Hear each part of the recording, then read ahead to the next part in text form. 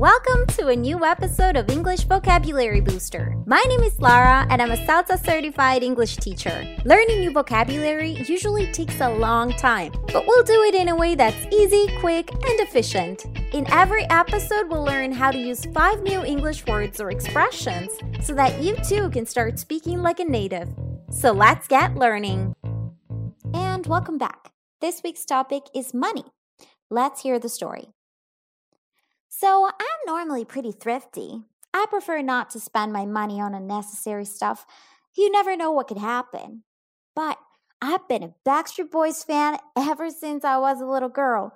And when I found out that they were coming to my town to perform, I simply couldn't resist. I debated whether to get regular tickets or splurge on front row tickets. Well, it turns out I waited too long. And by the time I tried to purchase them, regular tickets were sold out. I really thought I missed my chance to see my favorite band live. But then I realized I still had one option. VIP tickets were still available. Sure, they cost an arm and a leg, about $350, but I decided it was worth it. I had to dip into my savings to pay for them. But guess what? Thanks to the VIP pass, I got to meet the band. I still can't believe it. So, any Backstreet Boys fans out there? I personally am, or was when I was younger. So let's look at the words. Word number 1, thrifty. I'm normally pretty thrifty. If you are thrifty, are you careful about the way you spend your money or not? Yes. If you're thrifty, you are very careful about the way you spend your money. And if you're thrifty, is that considered a good quality or a negative thing? Well, being thrifty, it's actually considered like a positive thing. Because if you're thrifty, that means that you don't spend your money on stupid things, but you spend it wisely. So, are you thrifty? I am not thrifty at all, unfortunately. And sometimes I spent money on things that I really don't need. Yeah, so hopefully you're not like me and you're thrifty. Word number 2, splurge on. I debated whether to splurge on front row tickets. So if you splurge on something, do you normally buy something cheap or expensive? Well, if you splurge on something, it's usually something expensive, or at least something that you consider expensive. And when you splurge on something, are you buying something because it's necessary or just because you want to? Yep, just because you want to. It's not something that you need in the moment, but it's something extra that you want to spend money on. So what was the last thing that you splurged on? So actually, I haven't been spending a lot of money lately because I'm traveling and I literally cannot buy things because otherwise I wouldn't know where to put them because I'm traveling with only one backpack. So lately I've had to be pretty thrifty and I haven't been able to spend a lot of money. I guess I lately bought a pair of pants, even though I already had a pair of pants that I'm traveling with. So I guess I splurged on it because it really wasn't necessary. Oh, you know what else I splurge on? Food. That's something I splurge on all the time, even when I'm traveling. Word number 3, to be sold out. Regular tickets were sold out. If something is sold out, can you still buy it? Nope. Unfortunately, if something is sold out, you cannot buy it anymore. And why can you not buy something that is sold out? Well, basically because there's none left. Whatever you want to buy, they already sold all of the stock, all of the items that they had.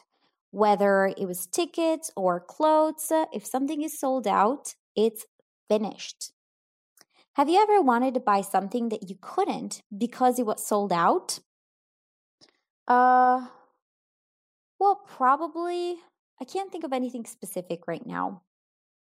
But A lot of times if you see something online that you want to buy and it's sold out, most of the time you can just wait and they will restock it. So, no.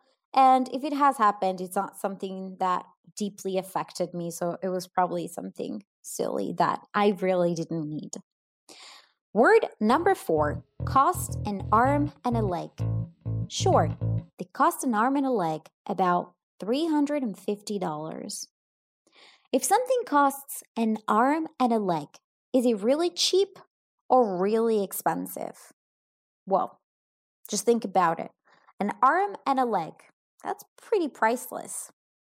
So if something costs an arm and a leg, it's really expensive. And if you say something costs an arm and a leg, do you think the price is fair or it's unreasonably high? Well, a lot of times you will refer to something as costing an arm and a leg when you think the price doesn't make sense. It's unreasonably high. It's too high. So, what things are notorious for costing an arm and a leg? Well, the first example that I can think of is a Ferrari or any sports car similar to a Ferrari. They cost thousands and thousands of dollars. So yeah, they definitely cost an arm and a leg. Word number 5, last word of today's episode, dip into. I had to dip into my savings to pay for them. If you dip into your savings, do you use the money or not? Yes, you do use the money if you dip into your savings.